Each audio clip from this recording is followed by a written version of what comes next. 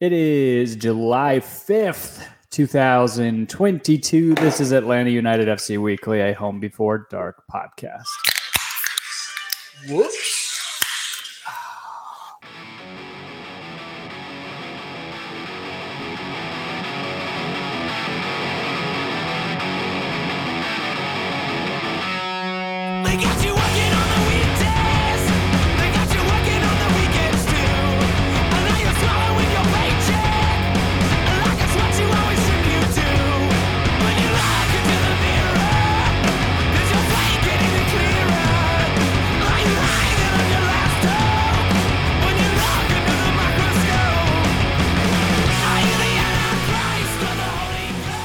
A good one. I am Tim Herb. As always, I'm joined by my lovely co-host, Mr. Kevin Bradley. That's me. Across the table from me, in the flesh. It's me. In the flesh suit, as it were. Dan James, unable to join us tonight due to unforeseen circumstances. If you guys are watching us on YouTube, make sure that you hit the subscribe button, the notification bell icon. Get notified whenever we go live, especially when we're 10 minutes late like tonight, because trying to work a podcasting schedule around a toddler's bedtime every week is a lot harder than I thought it was going to be. Yeah, that's why Dan's never here, right? Yeah, Dan's got like 6 kids. Which is why he's not here tonight. Funny enough. So, So, sounds like Rowan's okay, but Dan can't be here. Yeah, little hiccup at camp, so... Anyway, and if you guys are listening, I'm watching the game right now, guys. If you guys are listening to us on Apple Podcasts, leave us a rating and or a review. We will read them live on the show as we get them. I don't think we have anything new yet. It's like harder to find it. What do you think? Do you need to switch with me? No, I'm just trying to think of what it tastes like. Okay, so as you guys probably know, if you guys are regular listeners, watchers, we are spicy water drinkers, sparkling water, as it were. LaCroix is probably the most ubiquitous brand as it comes to that.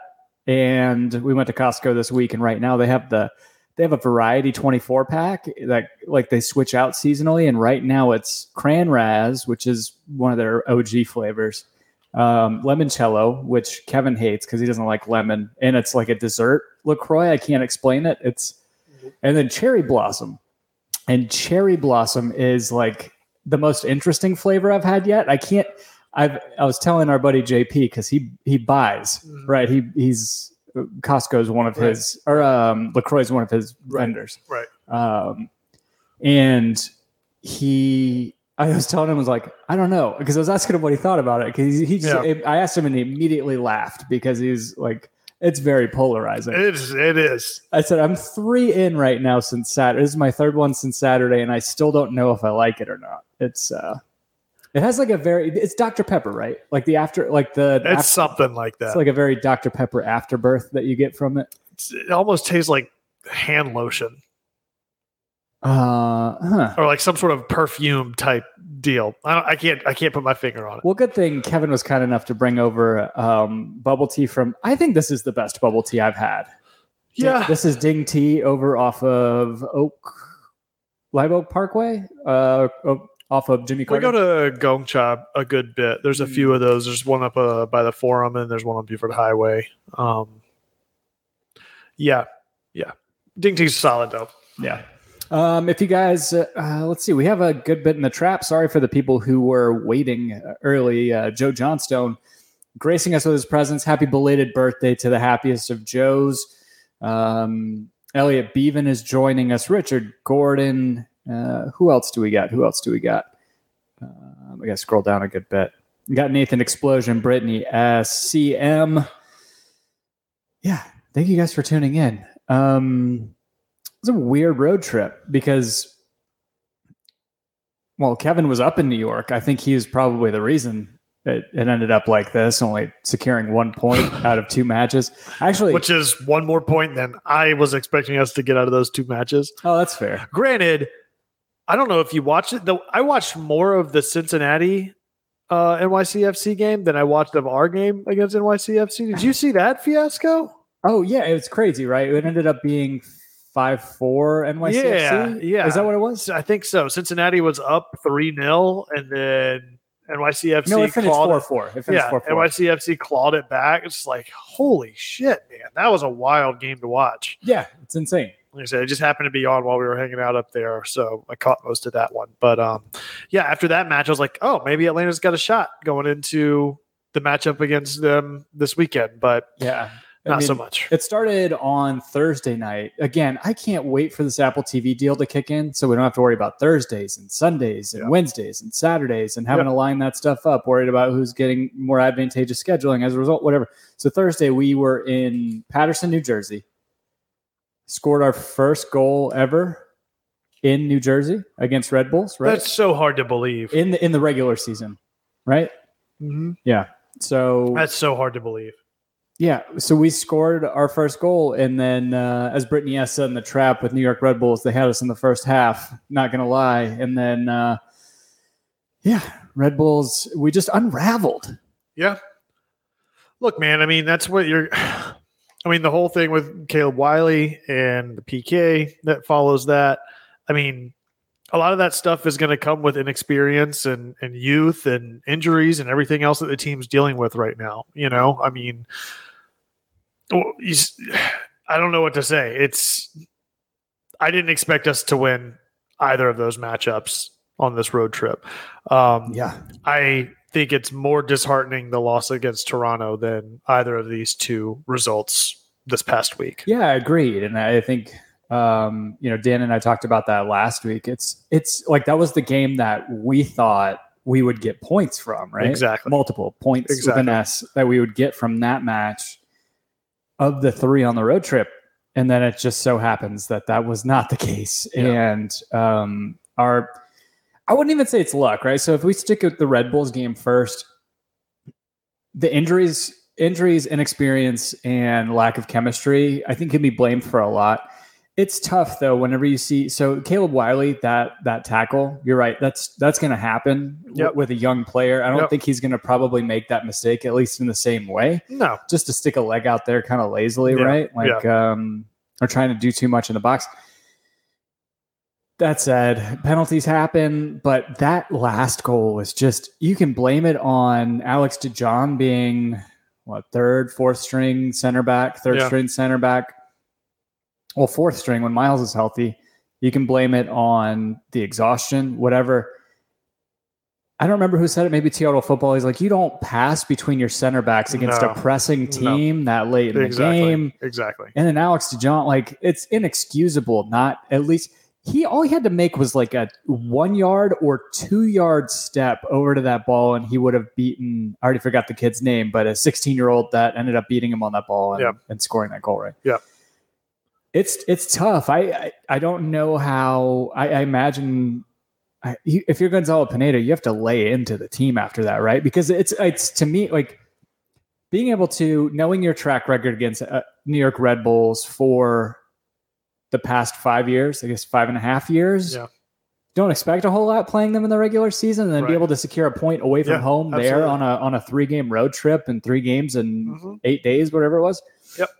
And then just to give that up on such a lazy, stupid it's play. just, again, it's back to this whole thing. It's like, can Atlanta win a game with a lead? Can they hold a lead with anything less than 3 goals? Like, it's just, I don't know the last time that they secured a win that they weren't up by at least 2, like at one point or another in the game. Like, I don't know either. It's laughable. Like, they can't shut down a 1-0 lead, and they're struggling to maintain a 2-0 lead. Right. You know? Yeah. It's so frustrating to watch that happen because you start to, like, as a fan, I feel like I start to cling to hopes. Like, you see that first goal go in, and you're like, okay. Yeah. This is awesome. And then we're playing pretty well. Right. You know, a lot of people will say we played some of our best ball against New York Red Bulls. Mm-hmm. That last 10 minutes, just.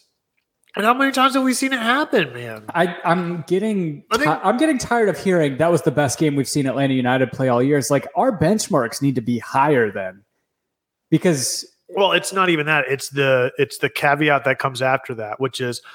That was the best game Atlanta United's played all season, except for the last 10 minutes. Like, that seems to be the recurring theme, right? It's like, how many games have been blown in the last 10 to 15 minutes of a match time and time and time again whenever Atlanta held the lead at some point leading up to that point. It's hard to count.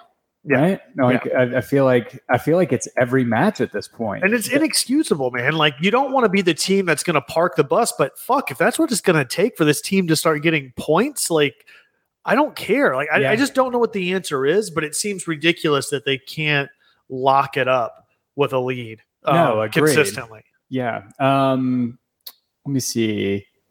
Elliot Bevan saying, hoping our new center back helps the defense. Yeah, Brittany S saying the same thing. Hopefully Parada is better because she can't anymore. Yeah. Dude, George Campbell in the NYCFC game almost cost us a few times, man. I mean, what's his name over Morales had his number all fucking night. Yeah. There were times, there was one really bad giveaway that he had that if not for an attempt on goal from like 40 yards out, it probably still would have. Oh yeah. Yeah. Whenever he, I mean, that one I can maybe excuse a little bit because it slipped. It seemed like he just lost his footing. And then Morales almost, we were talking about that with Rocco, right? Like, he plays so far out of the box, it's just going to be somebody's going to punish him. And Morales almost does it early on in that game by lobbing one over the top, but it happens to go over the crossbar. Yeah. Brittany asked with the new tagline for the season, the last 10 minutes, Atlanta, here we go again. I think that's pretty fair. Much. Yeah. Matt Wisniewski brings up a good point, and I was going to bring this up to you too whenever you're talking about parking the bus. He said, I don't think we could park the bus. Our best defense is possession. And even then, like, stop playing out of the back at the end of the match. Like, I know I tweeted that in frustration, and I know we had been playing out of the back for 80 minutes, and then we gave up that goal like that. But again, I don't know why we can't play. Why are they not playing possession on the other half of the field or trying to park the bus on the other? You know what I mean? Like, just play keep away at least. Like, I understand that you don't want to be so compressed onto our back line. And that's not necessarily the style that we play. And we've seen that time and time again too, where Atlanta just is incapable of parking the bus even. But there's got to be there's a solution to be had with the lineup that's in place that you can secure a win without chasing the game or parking the bus. And I think that's for a possession-based team that consistently is leading possession match in and match out. How the fuck can they not maintain possession to just hold on to a lead? I don't get it. Does that really just shine a light on how bad our defense is? Yeah. Because if we had the defense that we had last year, if Miles Robinson was healthy, would we be giving up the goals at the rate we do with the possession? Because you're right. I mean, it's not like we're giving up the ball that often. Like, we're not giving up possession. Right. We're giving the ball away or getting caught in bad positions, and teams are capitalizing on it. Elliot Bevan, should we say Pineda out yet? Oh, I've been saying it since the first loss, man. I don't know. Like, without doing a complete heel turn, he's not. None of this is on him, I don't think. I mean, there's growing pains. They're still trying to figure out everything with the roster. Let's not go through this fucking song and dance with another manager again so soon. Let's get the ship righted. Let's get some of these signings in the transfer window. Hopefully we can at least make playoffs. That's what we've been talking about all season. But even if we don't this year, I think next year will be a better litmus test to see sort of where this team is really headed in the long term. Just the injuries this year, man. I mean, tough. It's really, really tough. Yeah. So speaking of, I had laid that out on Twitter earlier in a poll. I'll share that on the screen right now. And just asking in everybody's eyes, is Atlanta United a playoff team? Mm-hmm. And 173 votes, 2-1 pretty much say no. Yeah. No. Almost 2/3 say no to us making the playoffs. Yeah. I would agree with that. I mean, you can't consistently lose or draw matches and those being your only two outcomes 60% of the time and still make the cut line. No. Even in a league that's favoring more teams making the playoffs than not, you just can't not produce results week in and week out on a consistent basis like this team has been doing. Yeah, I think the East is not. I know we're not that far out, but I think the East has good teams, and I think it's going to be hard to crack that that playoff spot. Anyway, we can go back to that later. Go through some of the comments that people were leaving on the page, but Do you have any positives to take away from that New York Red Bulls game? I mean, they are top of the league right now. Granted, they have 2 games in hand on NYCFC, but I think the positives are the goal scorers are still the goal scorers on the team, right? Like there's still the capability for this team to score goals. It's not Joseph, like 2 in a week. Yeah, I mean, dude, what's the stats on Dom Dwyer's time of possession for goal scorer at this point? It's something ridiculous. He scores a goal like every 5 minutes or something like that. Hold on, I'll find it. Chris Smith from actually don't know who he writes for right now. British guy for 90-Minute Football. He said 4.8% of Dom Dwyer's touches this season have resulted in a goal. That's for Atlanta ridiculous. United. That's 1 every 20 touches. That's crazy, dude. Yeah. That's absolutely crazy. Like I said, and I'd be interested to see how many goals scored per minute played is too. Yeah, it'd be quick to find out too. Because I'm sure he's scoring a goal basically every 30 minutes played or something ridiculous like that. Because most of his time played, even if he's playing a full match, he's scored at least once in, and the other subs that he's had are no more than typically 20 or 30 minutes anyway. So yeah, it's every 58 minutes he's scoring a goal. It looks like 233 minutes played, and he has 4 goals in the league. That's crazy. Yeah. So, but 348. So yeah, and if you would take into account his 2 goals he scored in U.S. Open Cup, the minutes he played, it's the exact same. Yeah. It's the exact same. If you do both, it's 58%. Cool. Yeah, or 58 every minutes. Every 58 minutes, that's he's wild, scoring a goal. That's absolutely wild to me. Mateo says about the same as his red cards. How many red cards does he have this year? He only has the 1. I think it's just the 1. Yeah. Yeah, he just has the 1. So, yeah, I mean, I think the positive takeaway from both games really is that your goal scorers are scoring goals. That's what you want. You've got substitutions that are scoring goals with Dom Dwyer, who's proving to be a viable threat and a super sub in that sense. But the big question mark is the midfield and the defense. I mean, I feel like the big issue with that Red Bulls game is just the midfield was just gashed the entire night. Yeah. Who did we – I'm losing track now. We had a Mark Sadic in the middle, or was that the NYCFC game? I know he was in the NYCFC game. They're blending together for me at this point, but hold on just a second.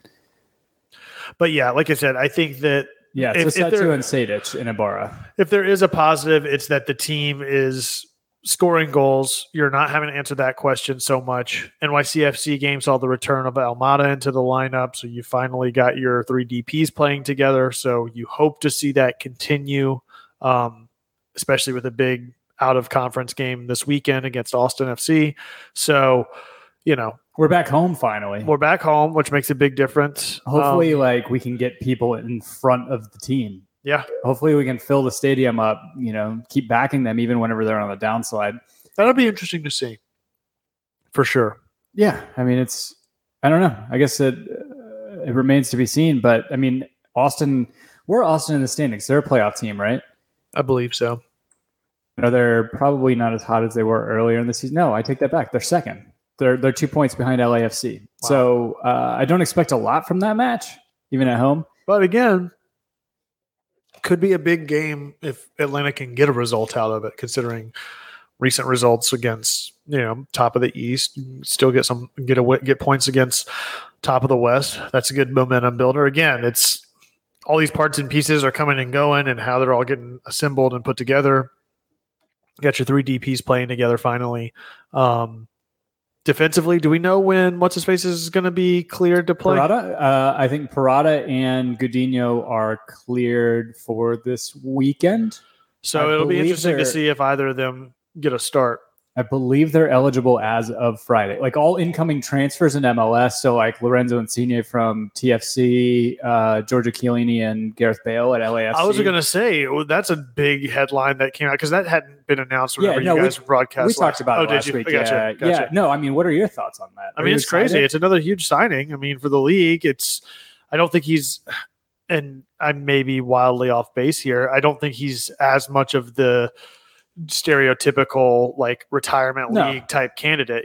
He's at an age range where he's maybe not in his prime, but he's certainly not over the hump either, so he's still got some viable tenure that he can provide a good spotlight and some benefit to the league as a whole for those that may be in his same kind of weight class, so to speak, that aren't at the end of their career but aren't necessarily in their prime years. Right, either, because and I think we talked about this on Monday of last week, or whenever I recorded with Dan, but he I feel like he has the legs too, because Real Madrid haven't been running him into the ground and playing him that much the past couple of years, despite how well he plays whenever he plays for them.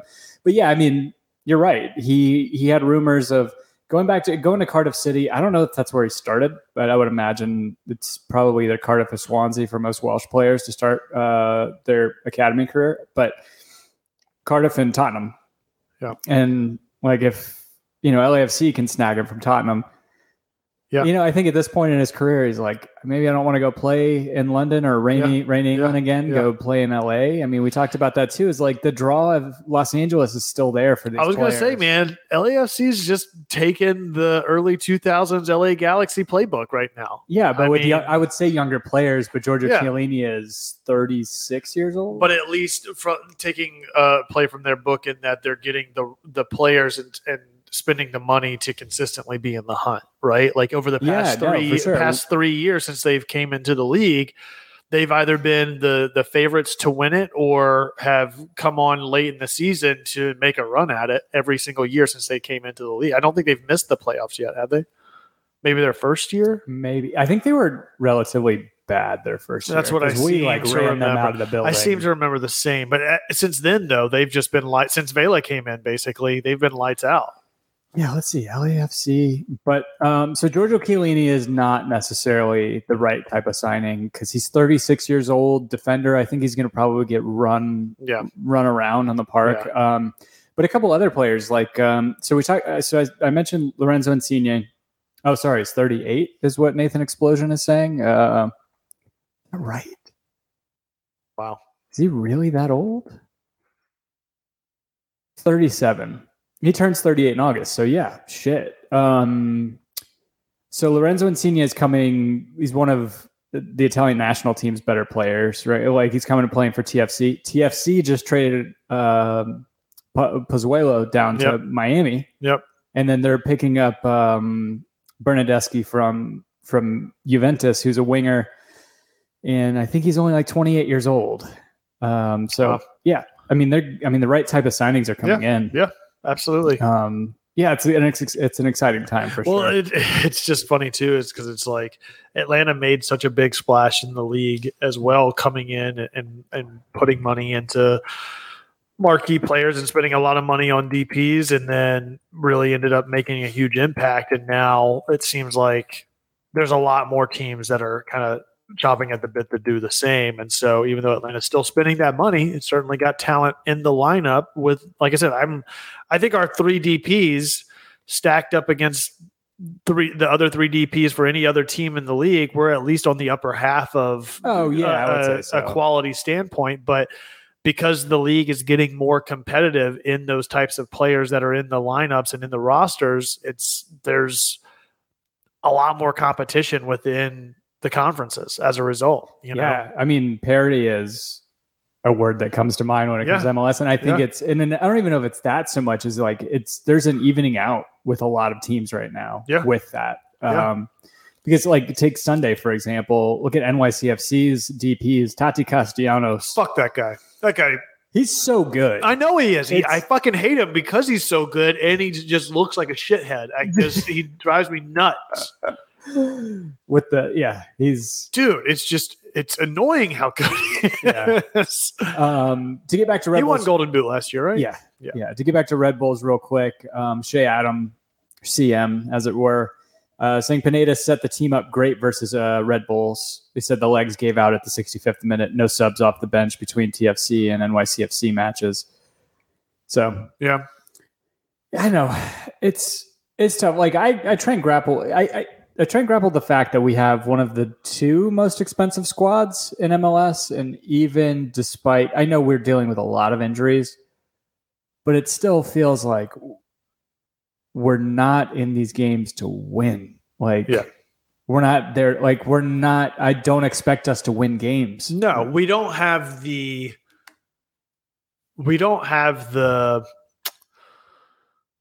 what's the word I'm looking for? Assertiveness. Assertiveness. There's not the same level of intimidation against opponents with this lineup as we had during our 2018 run. Nobody's scared of us. No, you're right. Yeah, I feel like there was a lot of games in 2018 that were completely dictated just by the fact that somebody was coming into Mercedes-Benz and had to play a team that was proven time and time again to run it up. That doesn't exist right now. Nobody's intimidated by this Atlanta United lineup. They're not intimidated by our results. They're not intimidated by our record. They're not intimidated by our fan base. They're not intimidated by our stadium. They're not intimidated by our atmosphere. None of that,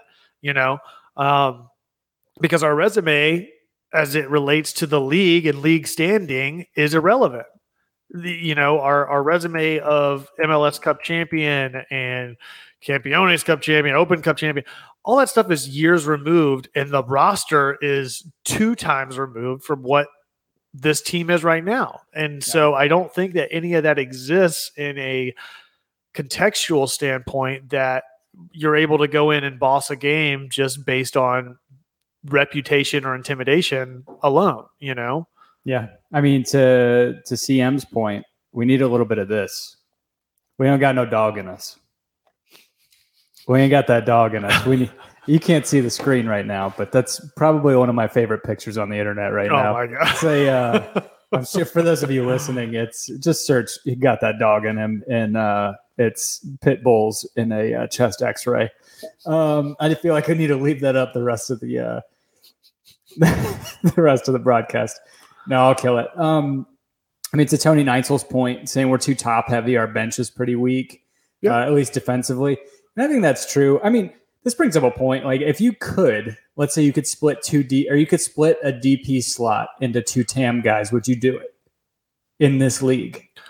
Knowing what our track record of being able to field all 3 DP guys to begin with. Yeah, I would. And I would put them into high quality defenders at this point. Yeah, exactly. Because I think with 2 solid, like a solid DP midfielder and a solid DP striker, you really, where you get burned at in this league more times than not is having to defend against every other team that's spending all of their DP money in the same allocation spots as what Atlanta United's doing by spending them in midfielders and strikers.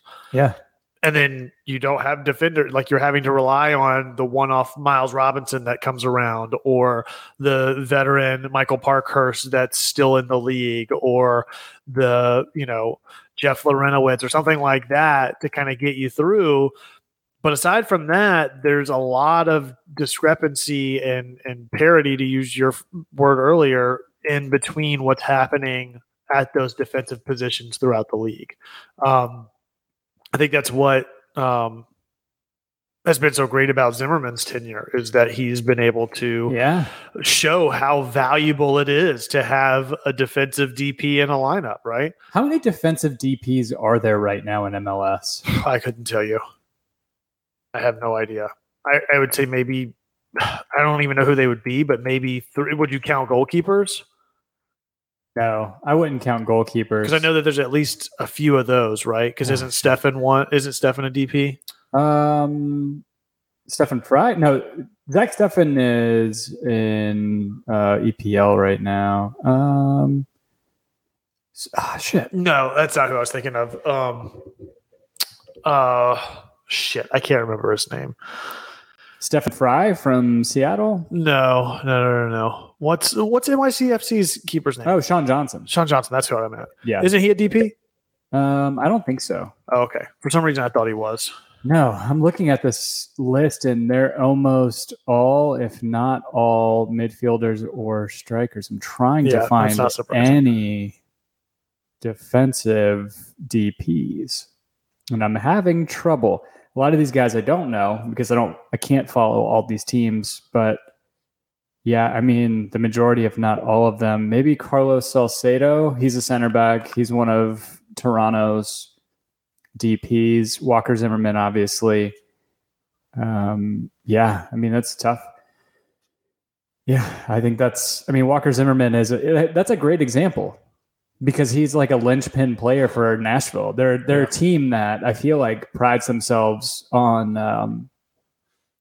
how well they play defense. And And Brittany Huss bringing up, we had one at one point, Alan Franco. That's true. He was a DP, and I think he is kind of getting a spotlight shown on him right now. And I don't know if it's 100% his fault because he's bearing a lot of the criticism for that back line right now. But I think we're just seeing the type of player he really is. I think the issue with the back line is there's no field marshal.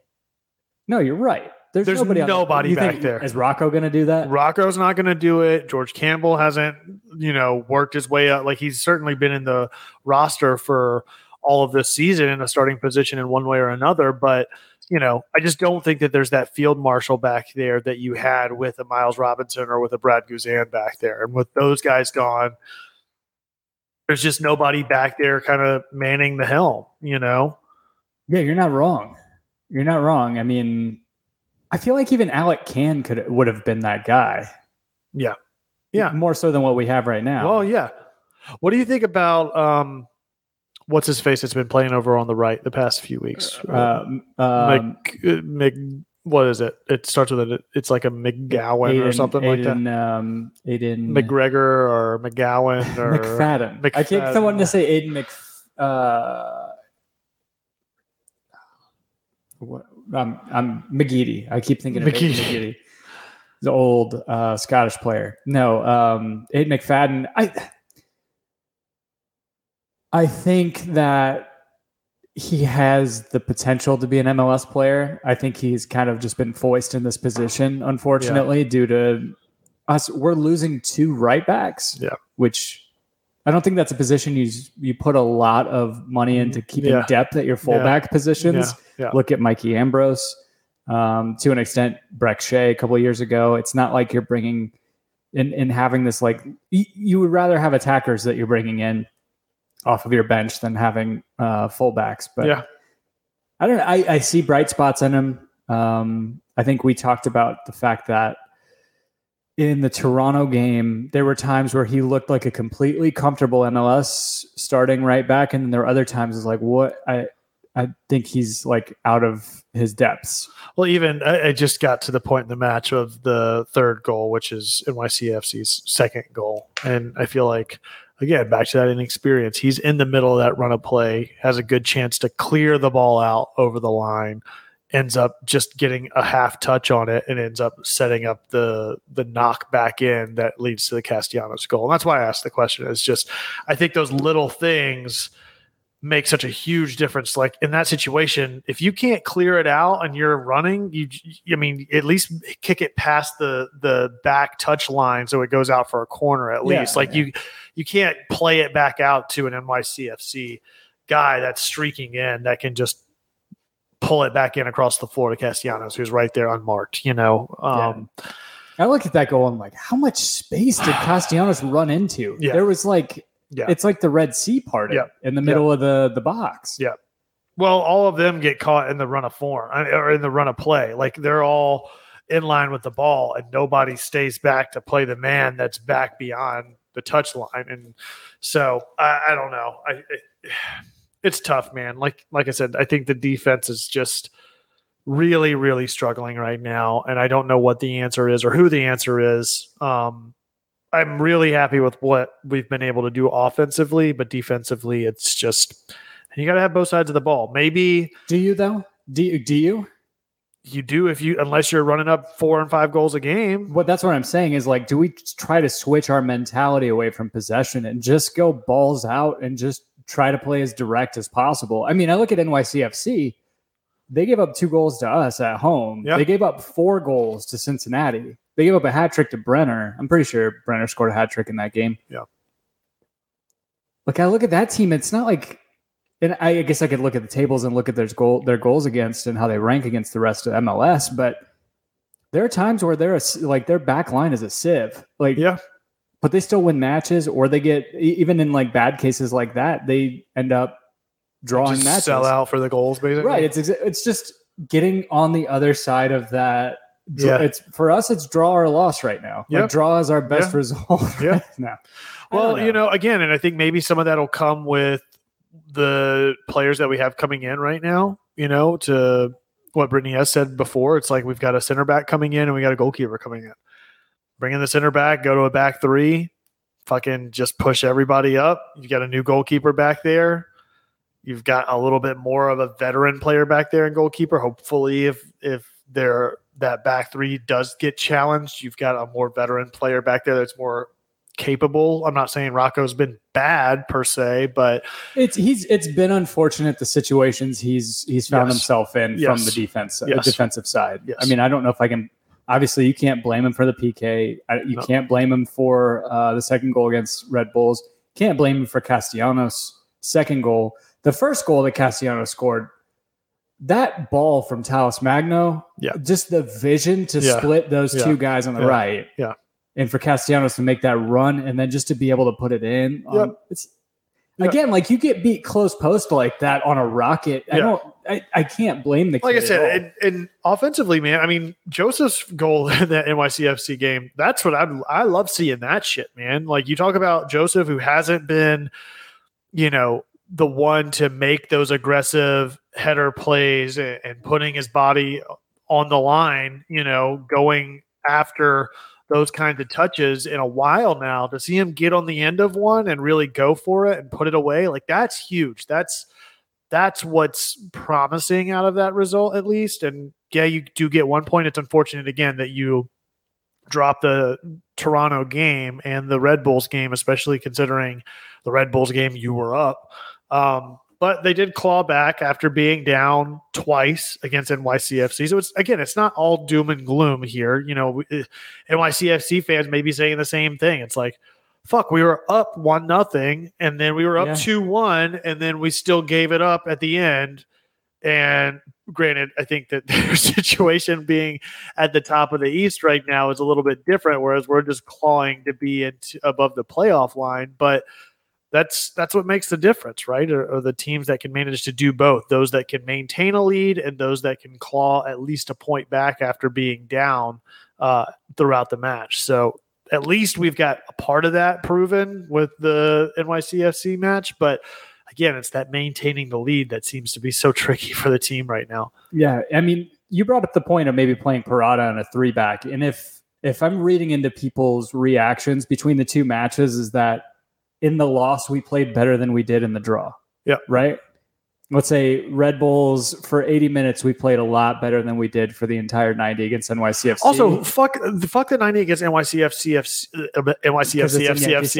Yeah, because Yankee Stadium, which is a fucking eyesore to watch on TV, by the way, with all the sod that they have to put down in the fucking infield. But anyway, back to your point. Go ahead. Yeah, no, Nathan Explosion. I forget he's an NYCFC fan. He said, I was pissed. NYCFC fan. But if you take into account what happened at the end of the game, let's say you blame Alex DeJohn for that. Maybe you can play Parada in that position where you have Parada, Franco, and Campbell in that back three. Yep. And DeJohn can be a fresh set of legs. That's exactly how coming in, because you're right. I mean, it was definitely a different look for us. Granted, we were playing without Thiago Almada against Red Bulls because it was suspension. So it's kind of hard. Like, how do you weave that? How do you refactor that team with a back three? Yeah. With him in, because we played a back four yesterday, right? Against NYCFC. Yes. So that's what makes it difficult there. But I mean, it was definitely a different dynamic. We had 3 midfielders. We had 3 guys in the back, and then we had 2 wing backs playing up to Joseph and Luis. Yeah. Or I guess it was Cisneros and Luis at first, and then you play those 3 back, and you take out what's his name, that McGowan. What was his last name? McFadden. Poor guy. I know. I feel terrible. But again, you messed with my brain. I know his name, and you start spouting these. Can or Guzan, right? Yeah. McFadden, I think you take him out and you just run that lineup without him, and you play on the right wing. Almada. Okay. That's basically where he was most of the NYCFC match anyway. That's fair. Yeah, and to your point, you brought up the Joseph goal. I think the positive that I saw in that first was Almada. Yeah. Looping that cross on that run. It was beautiful. But Joseph scoring an athletic goal. Hell yeah. And just knowing where his knees. That was a right beautiful now. cross by Almada, though. The little chip cross, loop just right over the top. Lobbed it up there. He did left trigger wide. Yeah, exactly, exactly. Over the head, the finesse touch. Through ball. Yeah. No, it's beautiful, and to see him like falling away, jumping. It's been a while. I feel like since we've seen him get on the end of that. So, could you imagine if he had scored that in the bins? Oh man.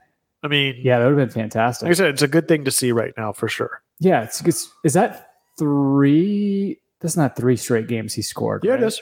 He scored against Toronto. No, I don't think he scored against Toronto. He scored the game before Toronto because we talked about that because him and Almada both scored, or not Almada, but Aruju. Yeah, it was Aruju that scored against Toronto. That's right. No, it was Joseph and Aruju scored against. Who was it that we played before the Toronto match? I can't even remember now. Oh shit! Yeah, it was at home. Anyway, doesn't matter. But yeah, he scored Miami. I mean, he scored in 3 of the last 4. That's really fucking promising. Yeah, coming off of that surgery, there were people who are like, "Will he retire?" Well, I think we talked about it on this show. It's like got Kelly all triggered talking about it. I mean, that was pretty great. So, you think we're a playoff team? Dude, we're gonna be close. Yeah. If we are, we're 7.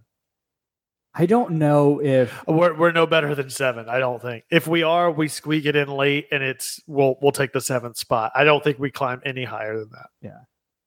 I would love to get Nathan Explosion's thoughts here as an NYCFC fan.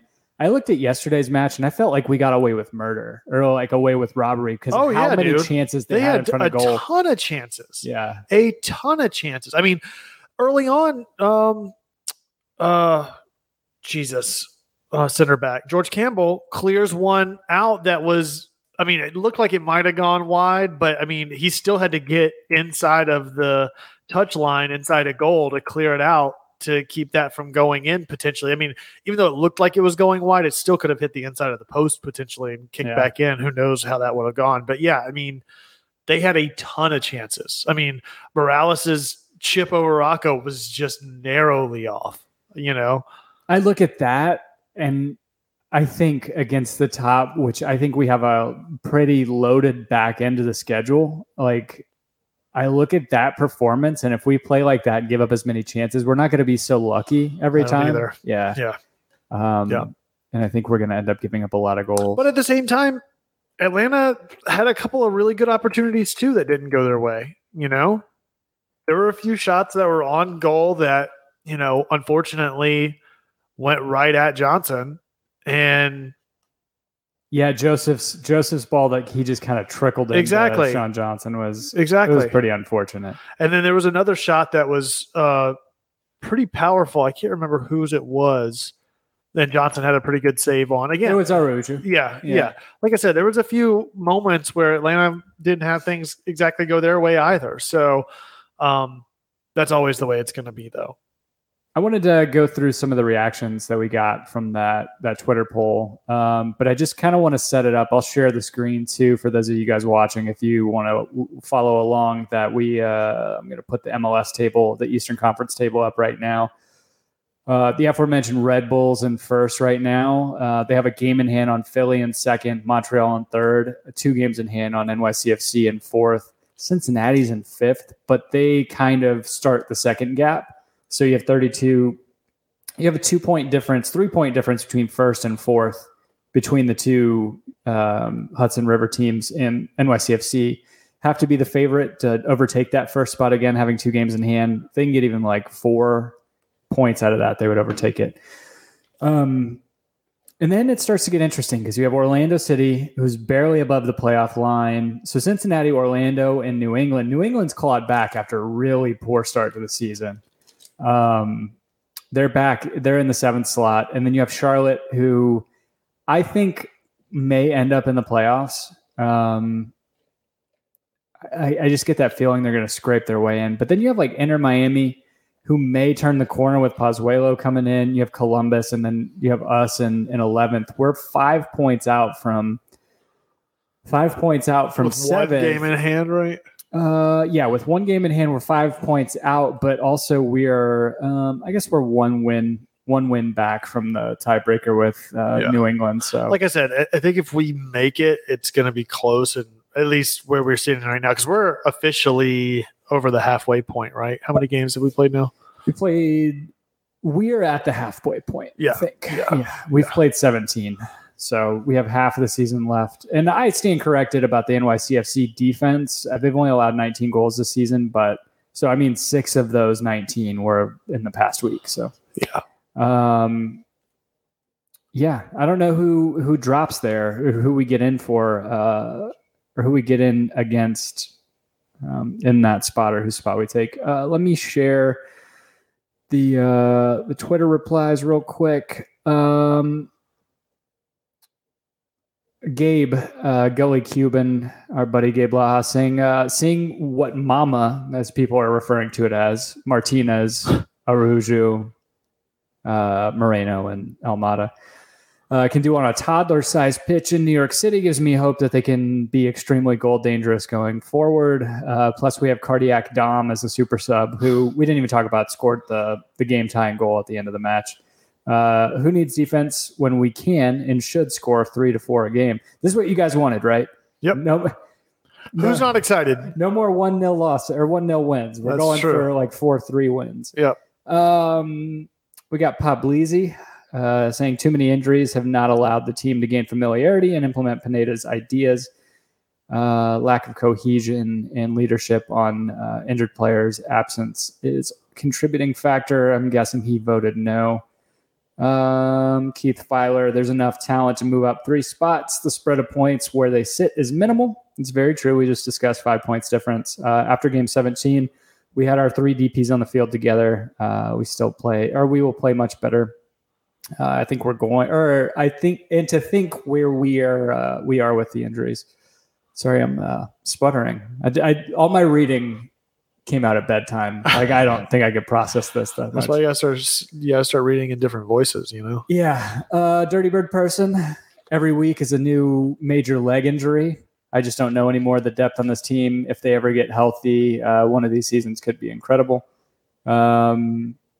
There's a bunch to go through. I don't know if let's probably not get through all of them. I probably should have screened these before, but Shea Adams saying this current team, no.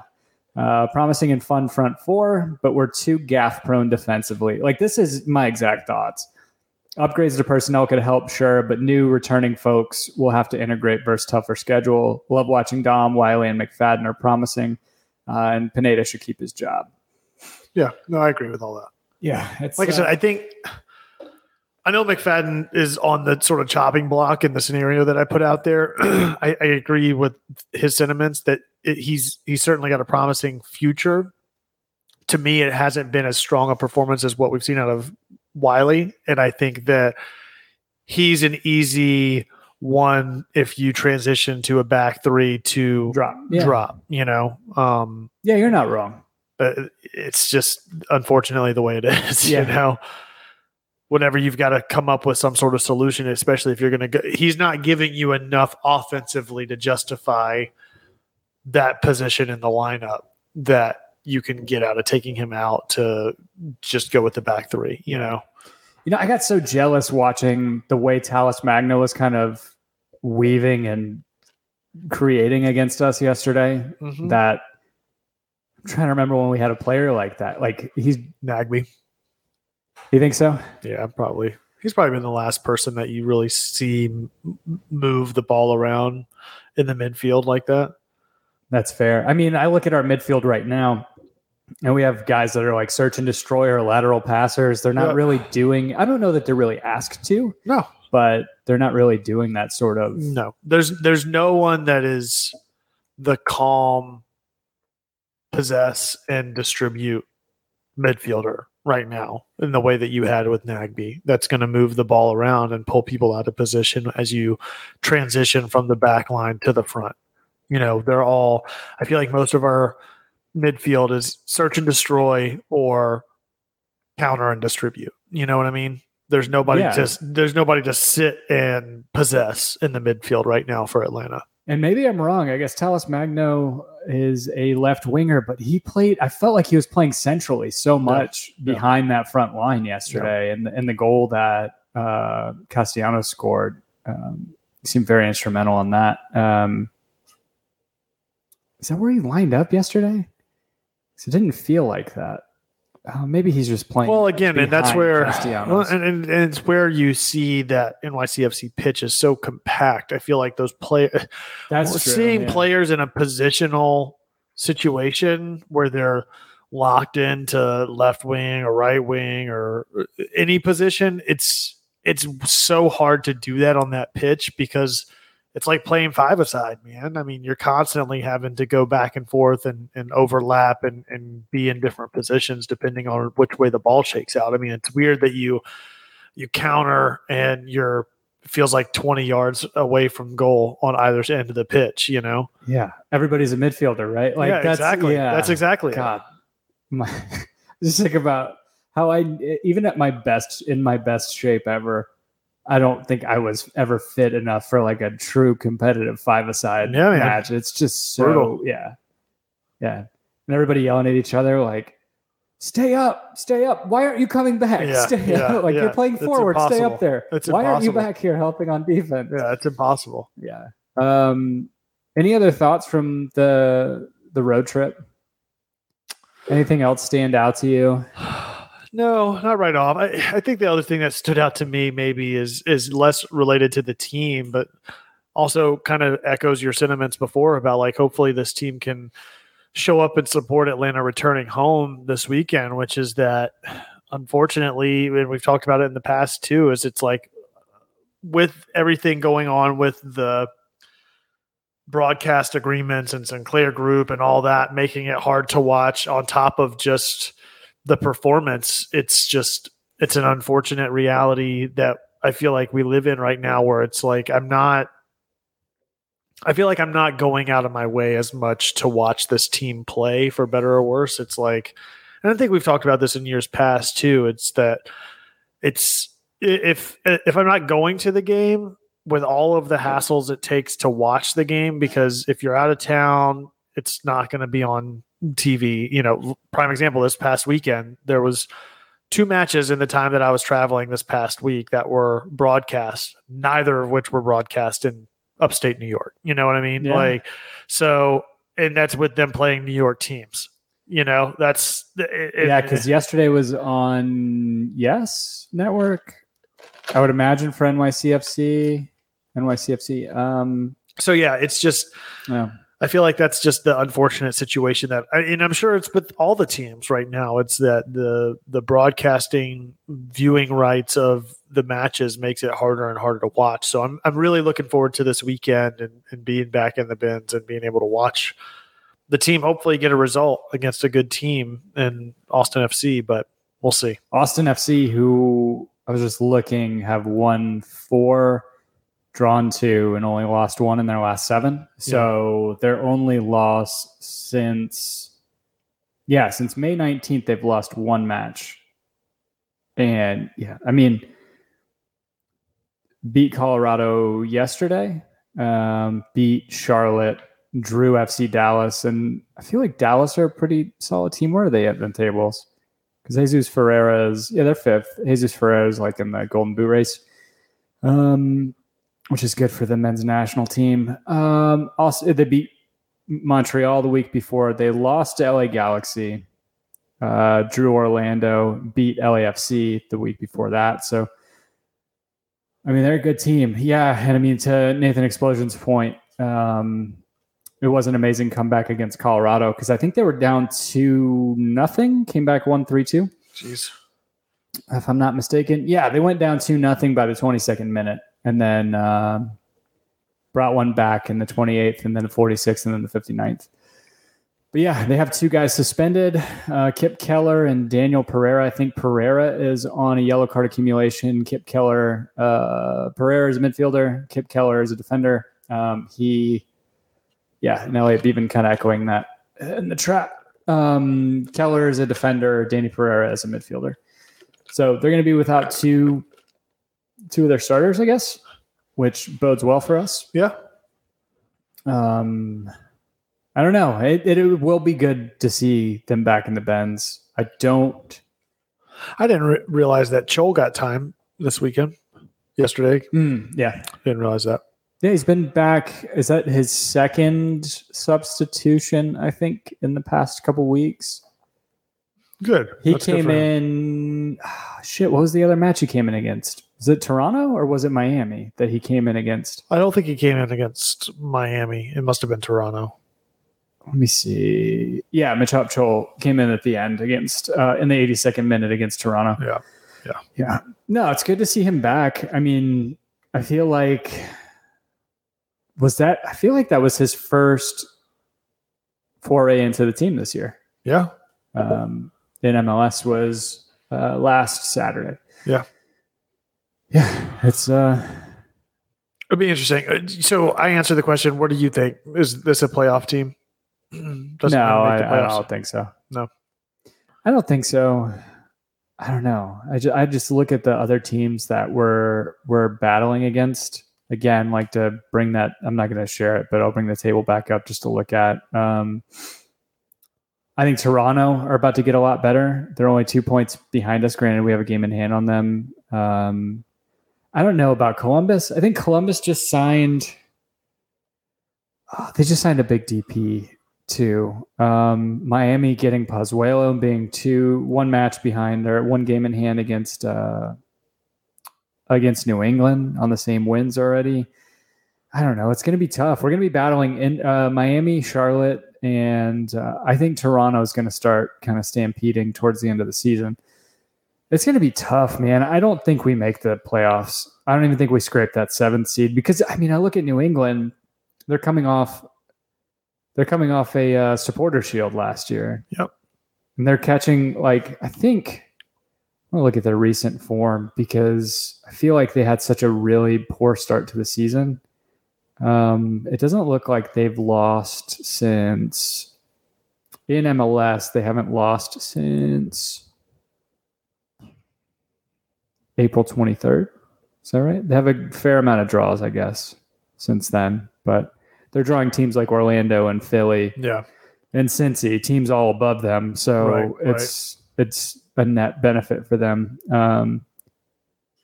Yeah, I don't know. It's Bruce Arena, I feel like we'll find a way, I guess. Yeah. But,